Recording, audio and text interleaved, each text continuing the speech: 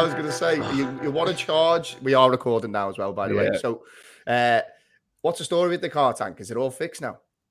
It's never been broken, mate. They're just battery. It's like you literally you have to charge the car on full battery, and you go and make a cup of tea in the back, and the battery's gone.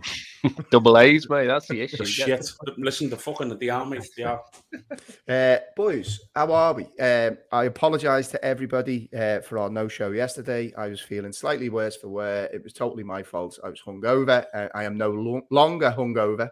So I'm delighted to have you both on. Jim, how are you, lad?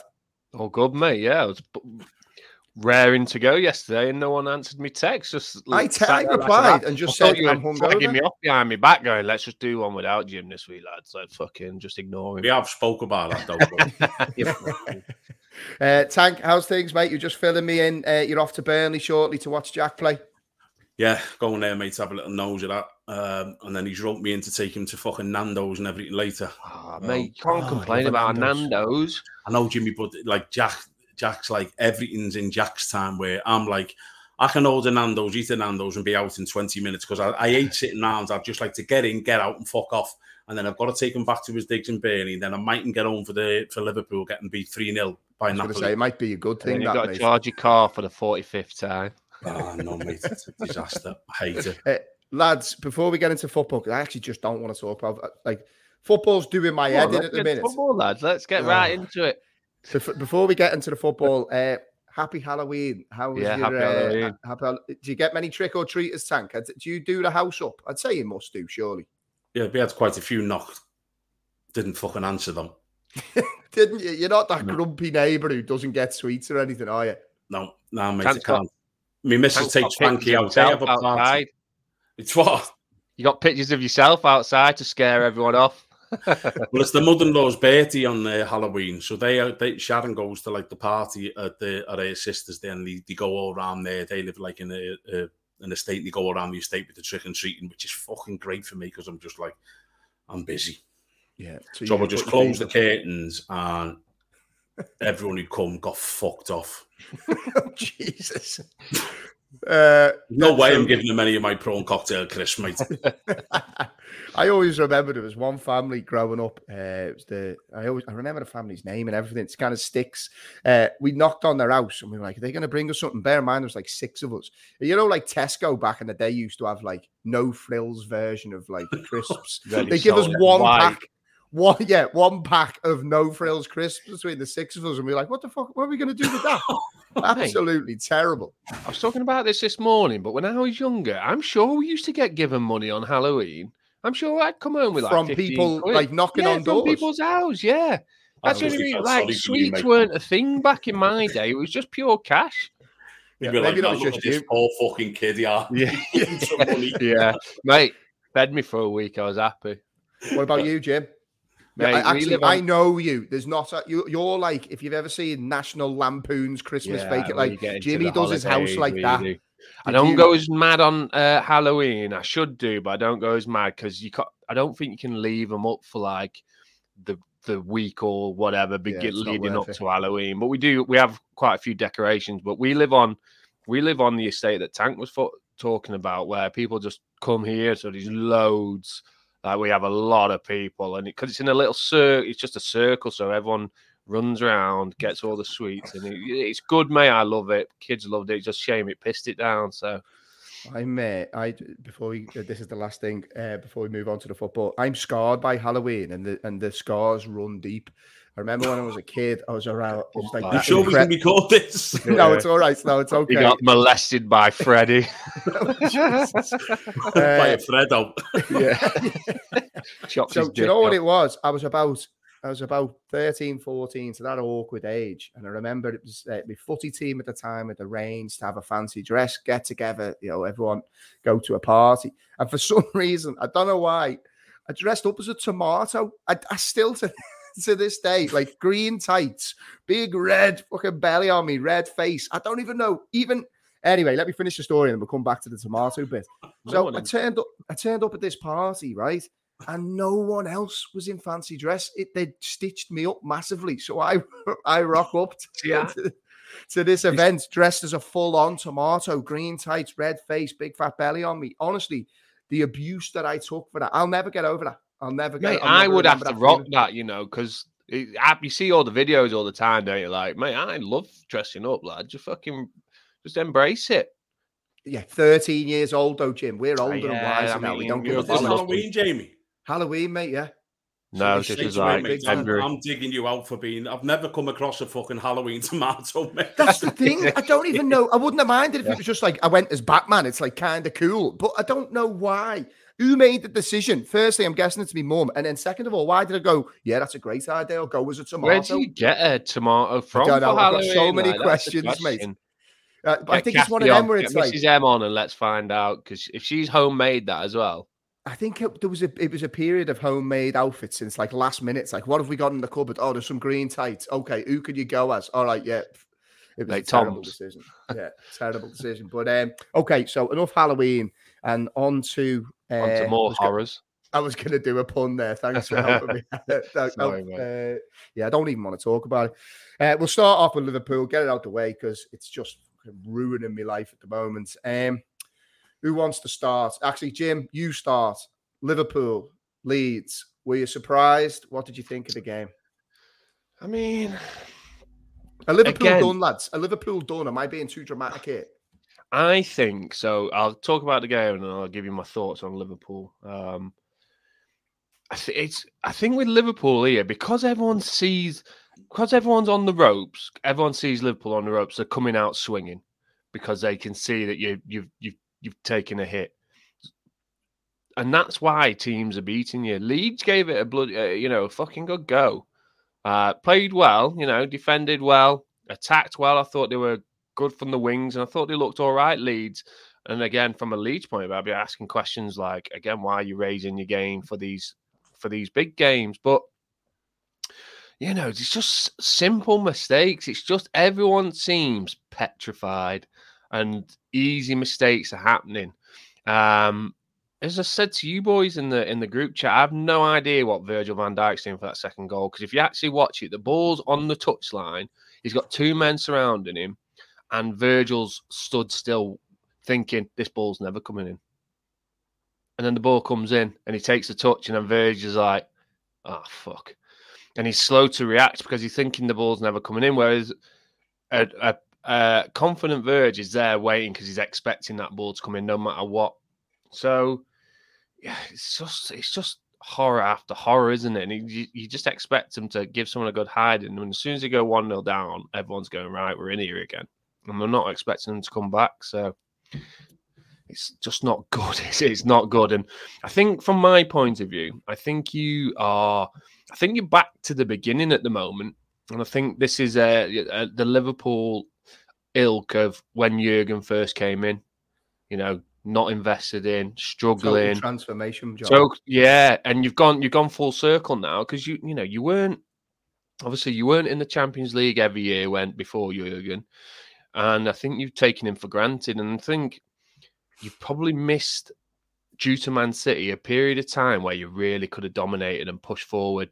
Now I'm not sure how you get back to them now, because is that transitional period, is that circle over, and are you back to? I don't want you to be back to mediocre, and I hope they're not, because I want someone to challenge City for the title. But I'd be worried if I was a Liverpool fan thinking that they've gone full circle.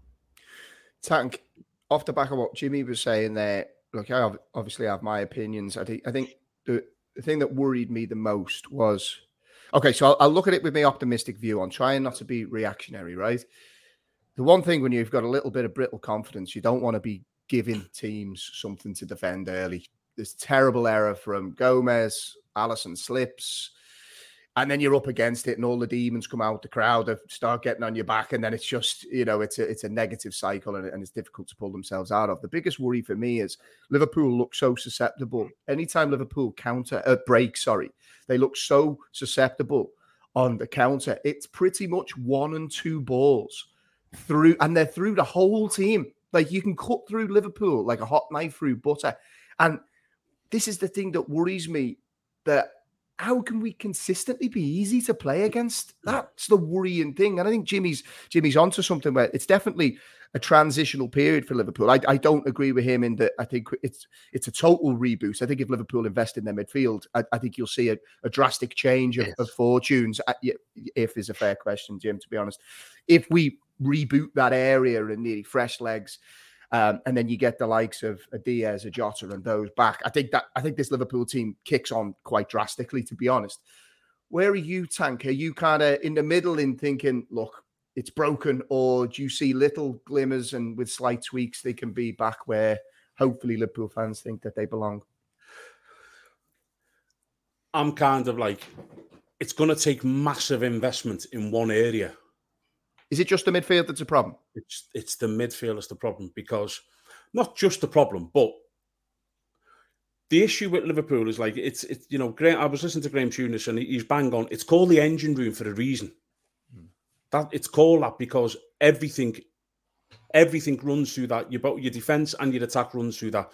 Now, we have got no legs in Liverpool's midfield, and I'm talking like literally, we have old men. It's a fact. We've got old men playing in there. Henderson's been absolutely a fucking legend for the club. He's been unbelievable what he's done, but he's 32.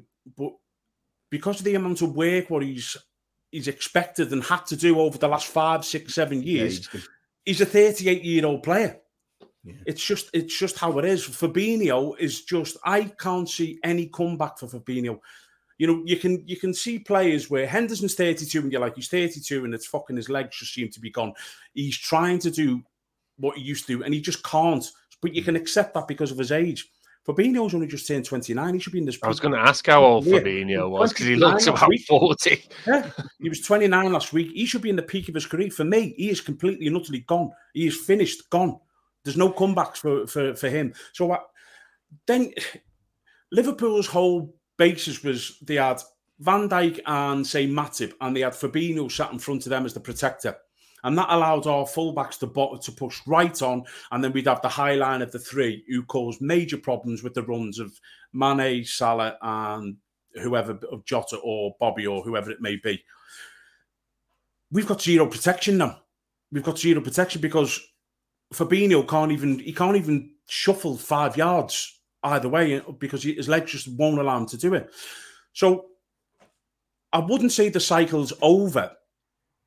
I genuinely think if we invested in 3 or at least 2 top draw, energetic, young, top-level midfielders, you'd see a completely and utterly, totally different Liverpool.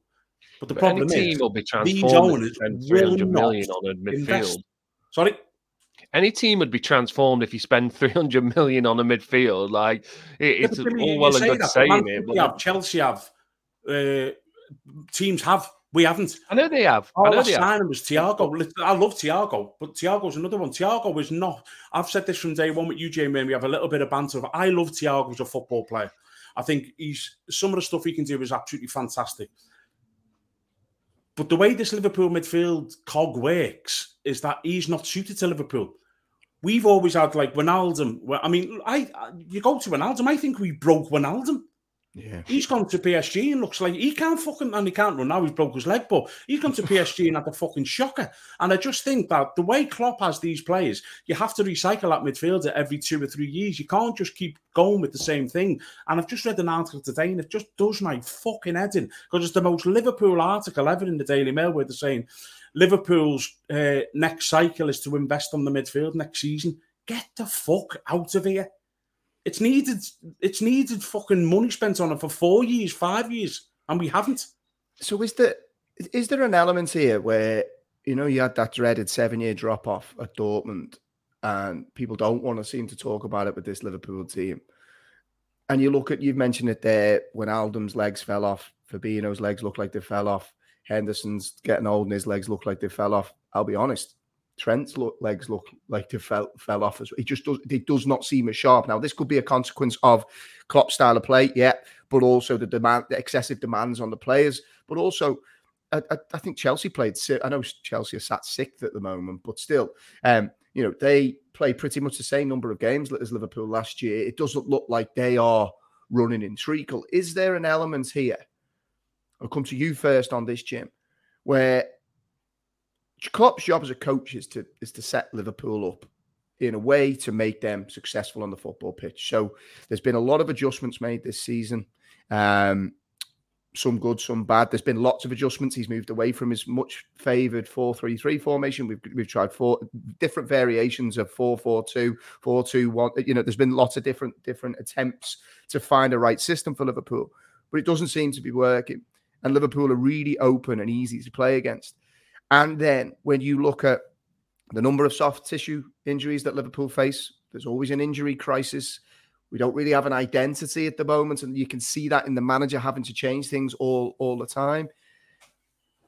As much as we talk about lack of investments, I think Klopp is part of that process. He signs off on players. He is said that he was happy with his midfield at the start of the season. He said he pointed out and listed them, and I think he even went on to say, you tell me what type of midfielder we need when we have these 7 or 8 lads. Now, half of those who have long-standing injury issues, a lot of them are made of paper or pasta, pick your poison. They've now got injured like they have a tendency to do, and we look like we struggle. So my point is, does there have to be questions on Klopp here? Because I love him. He's the best thing that's ever happened to Liverpool in my time as a fan, but he's not faultless. He can make errors too. And I start to look at this and go, well, surely he's got some questions to answer here, because even down to bringing James Milner on for Trent, when Trent and Robertson had been our best offensive outlets on the day, it makes zero sense to me. And this isn't me being reactionary and Arsenal fan TV and throwing stuff and get the manager. Any talk of getting Klopp out, you're talking absolute garbage. Let's get that one thing right. But he's not having a good season, in my opinion. No, and I think it's from being a steady, he's always been what he's been about, and he's stuck to his guns, and that seems to have changed a bit this year with changes of formation. Is that due to players coming in that he might not have wanted? Did he want Nunes? Was that a Klopp signing? He was the big driver. So if he was a driver on that, then he's then got to take responsibility, because he's changed formation several times and still not found something that clicks. But from a Klopp's way of training and playing in matches is not, it's not so far beyond what anyone else is doing. But what everyone else sees is that when you have such intensity on anyone, they need a period of rest. And by resting players, you need better players that you can bring in.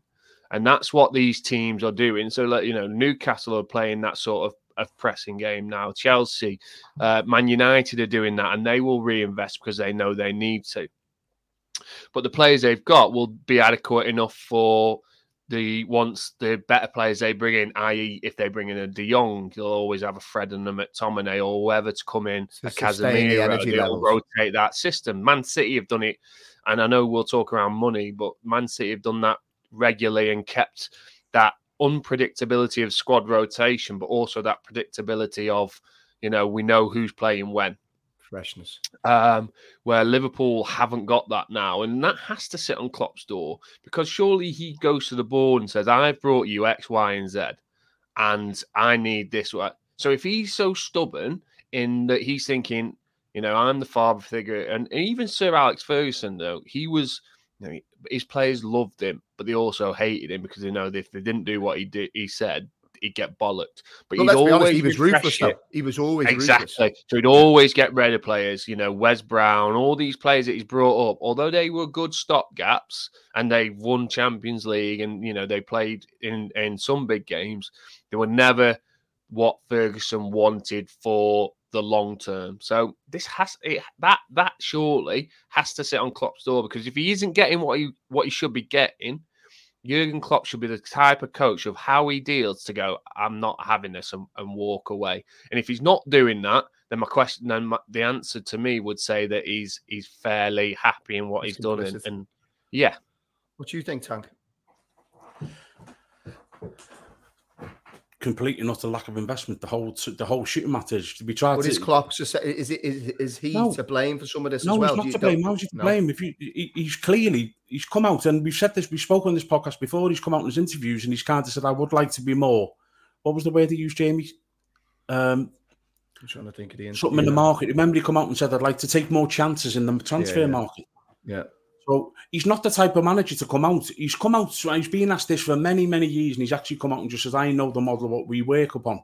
So do you think he's towing the company line, Tank? Do you think that's what it is? I don't want this to sound like a fucking a proper digger cop. I do think he's kind of a bit of a yes man.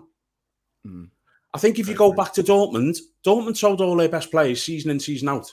And he would try and find a gem and turn it into it.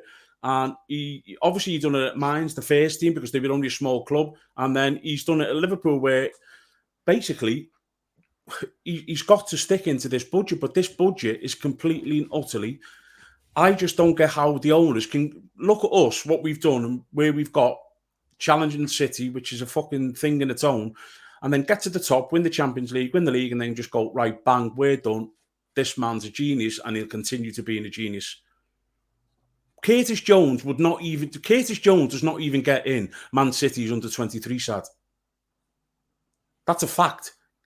Now, there's talking that he's starting tonight against Napoli, who for me are the best team in Europe by a long shot this season. They are the real deal. They are absolutely phenomenal. So I think we've got to point the finger at Klopp where you kind of like some of the decisions and the substitutions. I'm certainly looking at him going, how he took Trent off on Saturday was just baffling. I thought Trent played quite well. And in this day and age, don't they do that off stats? Don't they do off that on they do a lot on in the red zone, don't they? With the trackers and all that sort of stuff. Exactly. That would be the only thing that would justify it for me, Jim. That's what I think. I mean, if he can only do 70 minutes the last 3 games, so Trent's not played. Yeah, but he's been injured as well, hasn't he? So is he thinking that he's injured? He's come back early and he's in that red zone. I was baffled by it, but if he's got more data than what we have.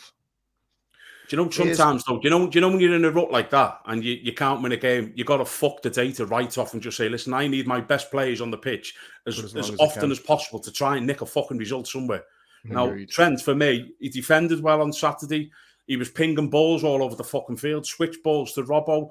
And when you're looking for a goal at 1-1, he's your go-to guy. He's the one who could put a ball on the plate for someone and you take him off. And no disrespect, you take him off for James Milner. The man's a legend of what he's done in football. He's fucking 75. Yeah. And, this is the issue. And for me, Klopp's got to take blame for some substitutions and some baffling tactics. And sometimes you think that's not suiting us. The diamond, for me, is a fucking joke of a formation. You just you're leaving us open at the wide areas to fucking bombard us. And especially when we're asking fullbacks to play high and we're leaving, we're exposed down the channels. So he's got to take, but come on, give the man a fucking a couple of transfer windows and big money. And I think you'll see a totally different Liverpool side. But I don't even think we'll invest in the summer. I genuinely don't. See, so I have, and we'll move on to the next topic now, but I just want to finish with this, right? I have a theory that, so I've been a big fan of FSG's model. It's proven that it works. So heavily analytical, transfer committee, look for the next big thing based on data. Look at the perfect example, Mo Salah, for example. His numbers were good at Roma, terrible at Chelsea. They thought that he was just about to take off.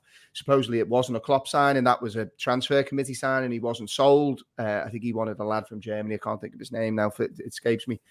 Julian Brand, was it? Anyway, they got Salah. Salah takes off. Liverpool are always looking for that next big thing. Now, it got Liverpool to be able to compete in a different way against Manchester City and got them to the top of the tree. What worked against FSG, and the worst thing to happen to them, in my opinion, is what it then created was Virgil van Dijk became the best centre-back in the world. Trent Alexander-Arnold became the best attacking fullback in the world. Fabinho, best defensive midfielder. Mo Salah, arguably for a long time there, was the best player in the world. What they then had to do is big contracts to secure these players. If in my honest opinion, I think that FSG, if you'd have said it, they would have let Salah go. They would have got that money in for Salah, and then they would have started the process again. But what Liverpool then had to do is secure those big contracts, secure those big players. and it's had to shift FSG's model in trying to become something that they're not, rather than build those players up, sell them on, the big players, get the money in, reinvest, the cycle starts again. They weren't allowed to do that. So now they're caught between these two worlds of trying to keep a load of senior players who are all excellent. But if you ask me, need a rocket up their arse or somebody to come in and challenge. Liverpool don't necessarily now have the funds, it would seem, to be able to go out and buy these next raft of players. Because COVID came and they couldn't sell players, they seem a lot more tentative. So they've nearly outgrown their own model, if that makes sense. And it's put them in a really difficult position. So for me, I don't know how this goes. I can't see that they would look at this situation and not reinvest in that midfield. And I don't like this idea of it's one player or no one. It's Bellingham or no one. Don't give us that nonsense. You ain't getting Bellingham. Yeah, we're not. I agree with you. No, not a hope. And again, us being tentative has allowed we fell off a cliff. Other teams, like you'd go to Madrid now. If you're looking at this, you're going to Madrid. But you cannot tell me under Jude Bellingham, there wasn't 3 or 4 other players that can steam into that Liverpool midfield. Give me 3 or 4 25, 26-year-olds now, and they can start steamrolling teams again, hunting them down. Give me players that have a point to prove, are ready to take that next step. I don't necessarily think they need to be world beaters. Tell me the best box-to-box midfielder in the Premier League right now. It's what's his name? Declan Rice for me. Declan Rice. Well, Declan Rice, but he's 150 million. So, okay, next box, Gameres, 33 million. I agree. Yeah, pay for him. Yeah. 33 mil. Like, if you're looking at a list there, you go in Bellingham. If you can't get Bellingham at the start of the year, you probably could have got Rice for less. If you can't get Rice, then you're looking at it going, okay, yeah, let's take a put. What was he? 33 million, I think. Newcastle paid for him. 33 mil, yeah.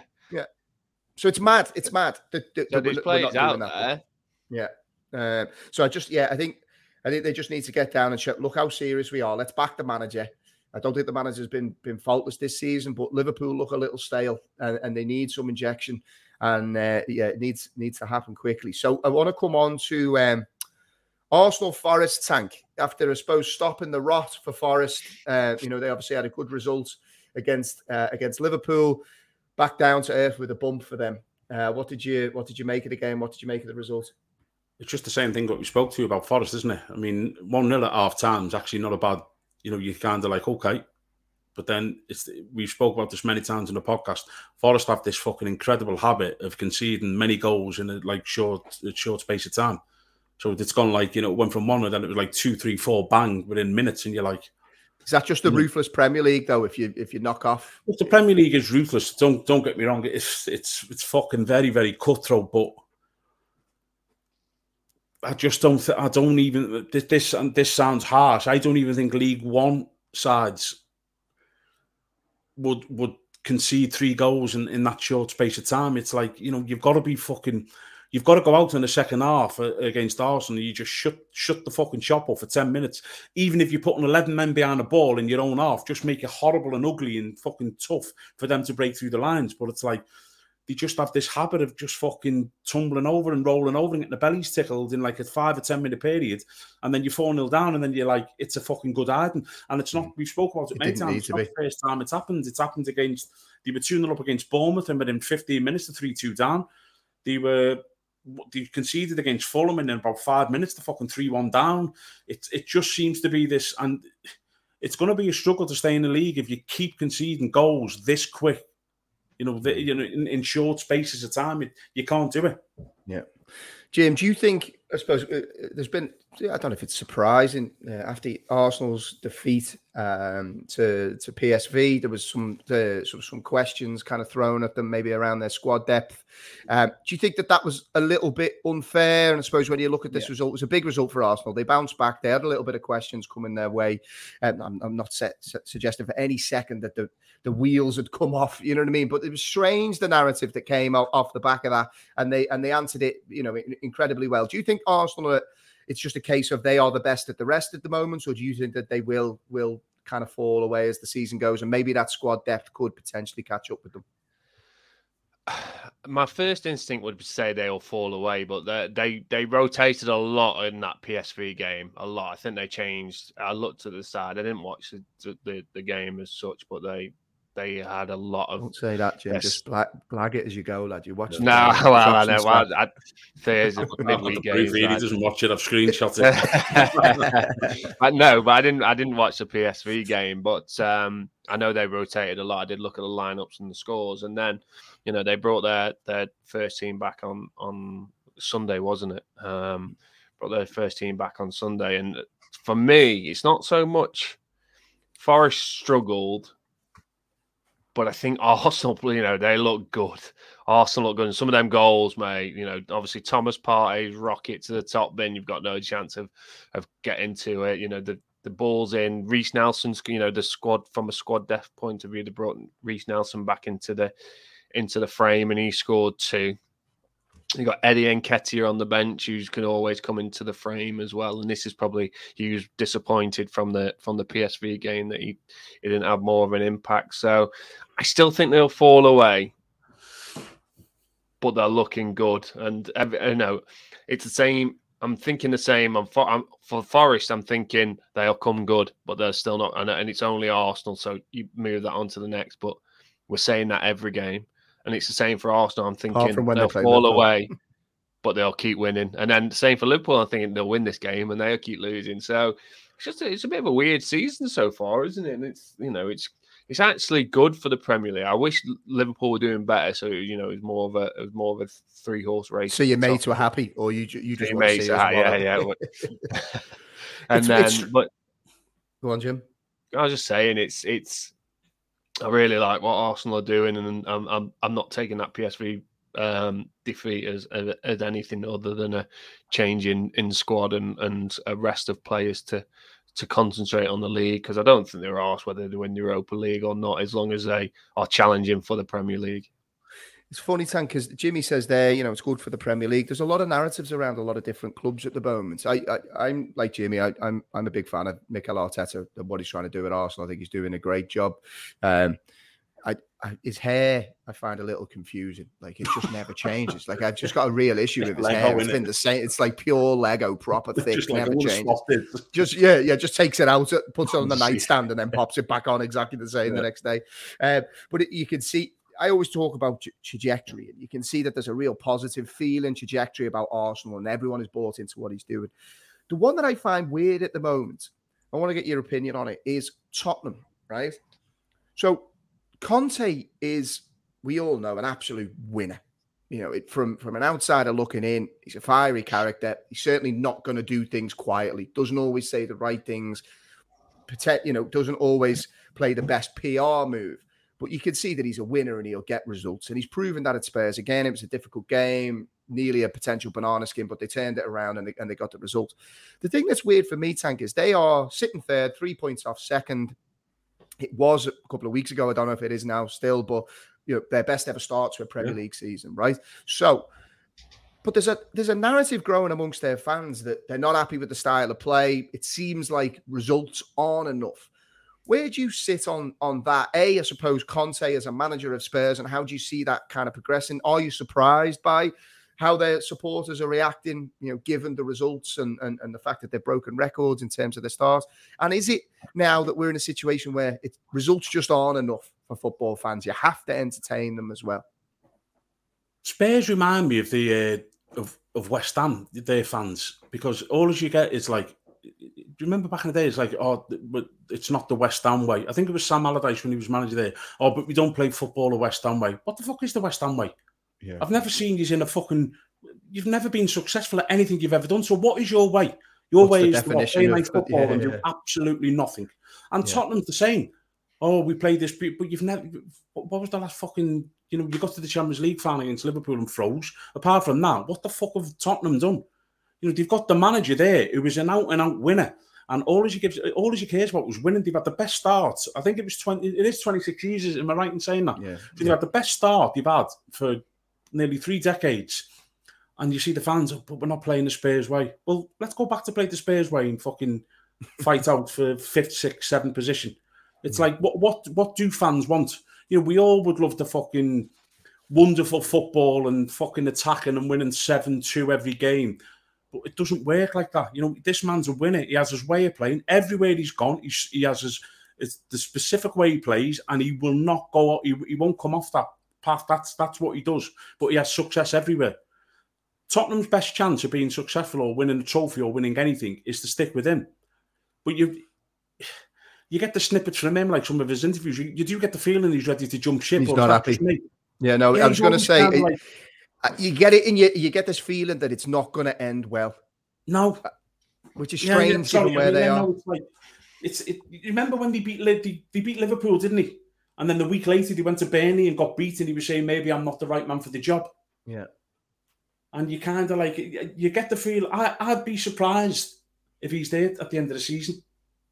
Yeah, it does seem like there's this narrative growing. And I think as well, you're looking at the Spurs situation, and it shouldn't be this way given the points that they've got on the board. But you also feel, maybe if they don't get a trophy this season or aren't competing with the big boys, Harry Kane has to go at some point. He has to leave. He has to leave. So then is Conte getting that, that narrative from Kane that, look, we need to do something this season, then I'm off.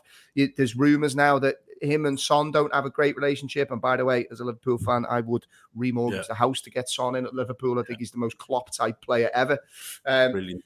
But it's just very strange to me, Jim, that there is this narrative around Spurs, because in theory, they should be buzzing. No, this is a very good start to the team. They're solid. They have an identity. They've got a winner. But somewhere along the chain, it's broken.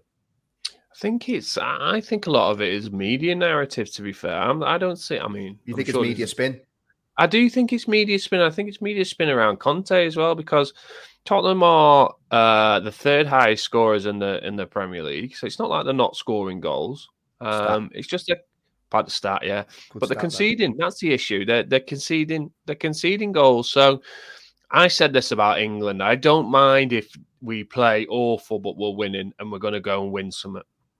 It's if you start losing and you're playing that awful football that people start to jump. And I don't see that with Tottenham at the minute. Yes, I get they play 5 at the back, but they play, I think at the weekend they had 8 defensive players on, didn't they? And they only had Son and Kane up front. So that would be difficult for me. And in the second half, when they were 2-0 down, the shackles were off and they played some very good football and went and scored 3 goals.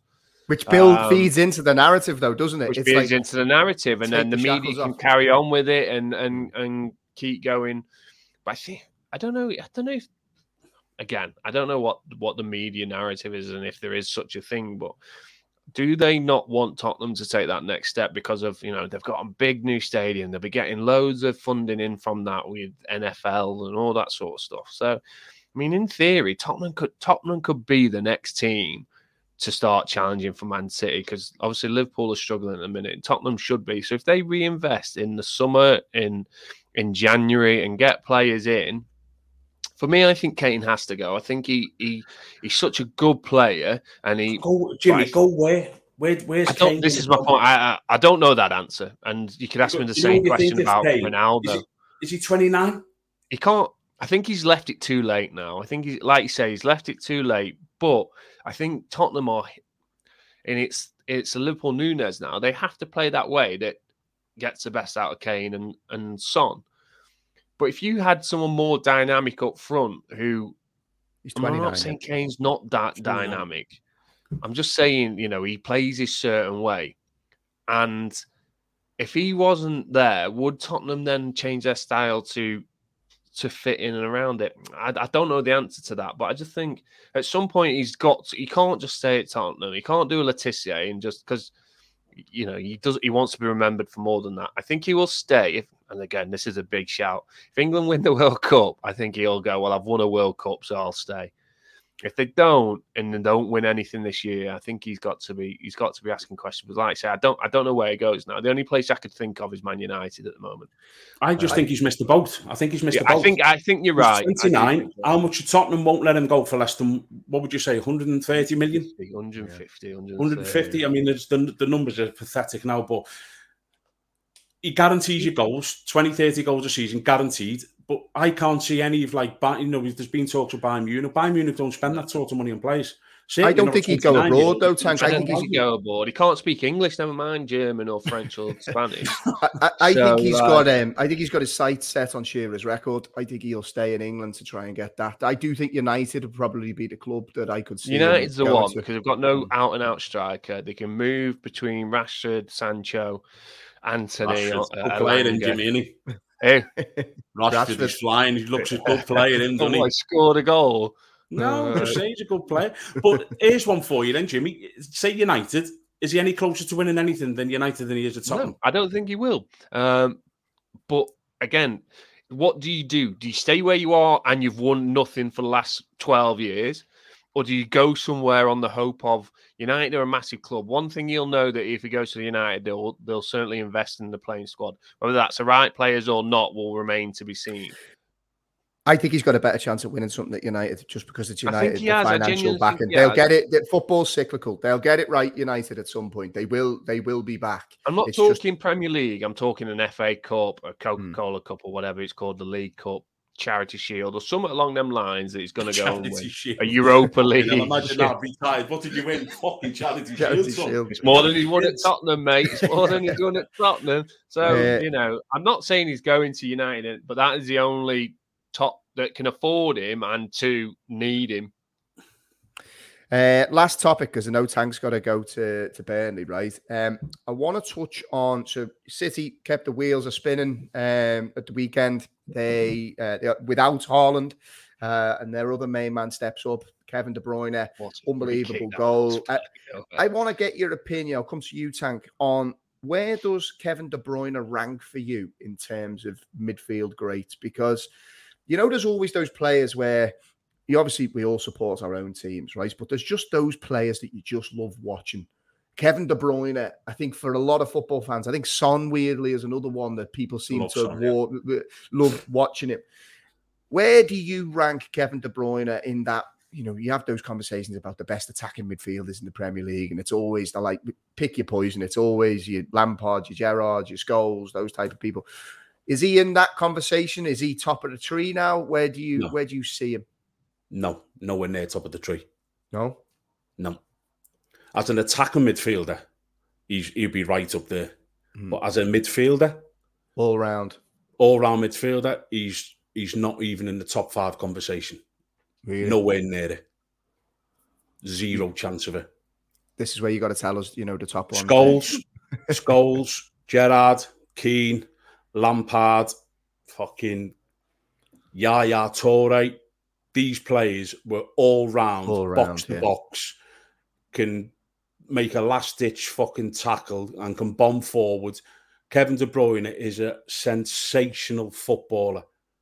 Give him freedom. But Kevin De Bruyne, if you ask Kevin De Bruyne to play midfield, say for instance in a midfield 2, wouldn't even be in a conversation in the top 10 in my opinion. Vieira, all of these players, Petit, these are all proper box to box, all round, all action, world class midfielders. Kevin De Bruyne, I mean, surprising this, I went to the lad who I told you about who's the Man City fan, who's had season tickets for fucking God knows when. But yeah. How is he? Because he was a little rattled a couple of weeks ago. Yeah, he was fucking. He come to the races with me. He stayed over, and do you know what? I was talking about him, and this is his words, by the way, and he might comment on Twitter because he does listen. He said Kevin De Bruyne's been really bang average this season. He says, and I actually went, fuck off. He went, listen, he says, I'm telling you, he says, his assist and everything for Haaland. His highlight reel's good. He says, he's never seen him give the ball away as much as he has done this season. He says, there's fucking 4 out of 10 passes go astray. He says, in previous seasons, that never happened. Kevin De Bruyne is a wonderful footballer, and I'd have him in any. If you could get him in the Liverpool side, you'd have him in every single team. But as an all-round midfielder, he don't even enter the conversation, in my opinion.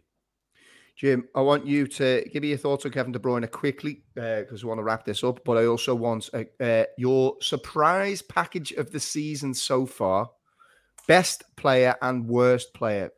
Please, if you could do that. Lay all. I mean, I think Kevin De Bruyne is absolutely unbelievable, mate. I think I saw someone put on Twitter. You're a City fan, aren't you? I would never say. Not yet. Anyway, my son is. But yeah, there's a compilation of Kevin De Bruyne putting balls on absolute plates for Raheem Sterling and Gabriel Jesus. And it was like 9 minutes long, and it wasn't the full video. It was just him passing, then missing. And like they'd go in, Kevin De Bruyne beat the unbelievable assist stats if these two could score. I think he brings that creativity to any team he's in. All right, yeah, he's not, he's not gonna be a defensive midfielder because that's not what he's built for. But Vieira's not going to be an attacking midfielder and be able to play this type of passes that De Bruyne can play. I don't think if you put Vieira had passes in the locker. I'm not saying that. Don't get me wrong, he was decent. But if you put him as an attacking midfielder, hold on, are we going down the Messi down the line route? No. My point is people are built to play where they play. So it's like comparing De Bruyne with Peter Schmeichel. They're playing completely different positions. It's not the same player. So in terms of Premier League, I think he's in the top. I think he's in the top 3 midfield players within the Premier League, regardless whether that's midfield 2. Who's the 3 then? Name your top 3. He's under pressure here. Look, his eyebrows start switching. Oh, he's sweating. No. It depends what you want. I mean, for me, it's Lampard, Gerrard, De Bruyne. I think Scholes is a myth. FYI, I think he's a myth. How does he start dropping these things casually in now? Scholes is a myth with 1 minute of the podcast to go. Hold on. You're having De Bruyne ahead of Keane? Yeah. Really? Yeah. Fuck off, Jimmy. Jim, you're on the Don't get me wrong. Roy Keane did what he needed to do, right? And this is the issue you've got. He didn't score that many goals, did he? He scored enough. He was a goal scorer midfielder. He go back to his stats. Not great. In terms of, I feel like I should have asked this question at the start of the podcast. Roy Keane just did what he needed to do. Geez. No, I'm saying he's great at what he did. He did the hard work that allowed Paul Scholes and everyone else, Michael Carrick, to go in. More than that, Jim. No, Jimmy, that was after he had his knee injury. Of course, to play in the Premier League and be in the conversation, you're an outstanding player. I'm not saying that in any way, shape, or form. But if you put it down to any sort of specific role, then I think Kevin De Bruyne can do more of it better than what Roy Keane did. But if you put it down to a specific role based on Roy Keane, he'll do it better than Kevin De Bruyne. It's, again, a lot of this comes down to personal opinions, doesn't it? Midfield is an all-round package. Midfield is the engine room, as you spoke before. Midfield is defense. If you're in the engine room, if you want him up and down, back and forth, then yeah, Roy Keane will get in front of Kevin De Bruyne. But I play attacking flair football, mate. Roy Keane's left at home. So how's De Bruyne ahead of Yaya Touré? Because Yaya was, I think, 20 goals every season for about 4 seasons, and could defend for his life and could run through brick walls. Again, you're talking different times now. So Yaya Touré was unbelievable for Man City when no one else had any money. So Yaya Touré was an expensive buy for City, and he absolutely dominated at a time where no one else could keep up with City because of the amount of money they were spending. You put Yaya Touré in the same. No. Pardon? Kevin De Bruyne is in the same situation. No one. He's not, though, because everyone can compete. Everyone's spending money. Kevin De Bruyne, people think he's this massive. He only costs 45 million, mate, and we're having the conversation around him being the best Premier League midfielder. No, you're having the conversation. No, I'm not. Other people have this conversation, don't they? So to recap and finish, right, Jim? Don't put words in my mouth, by the way. Would I do that? Who's your top 5 then? Top 5 midfielders. I mean, you're putting me on a... I'm just asking a question. It's my job to ask the questions. Go on. I haven't flipped nothing.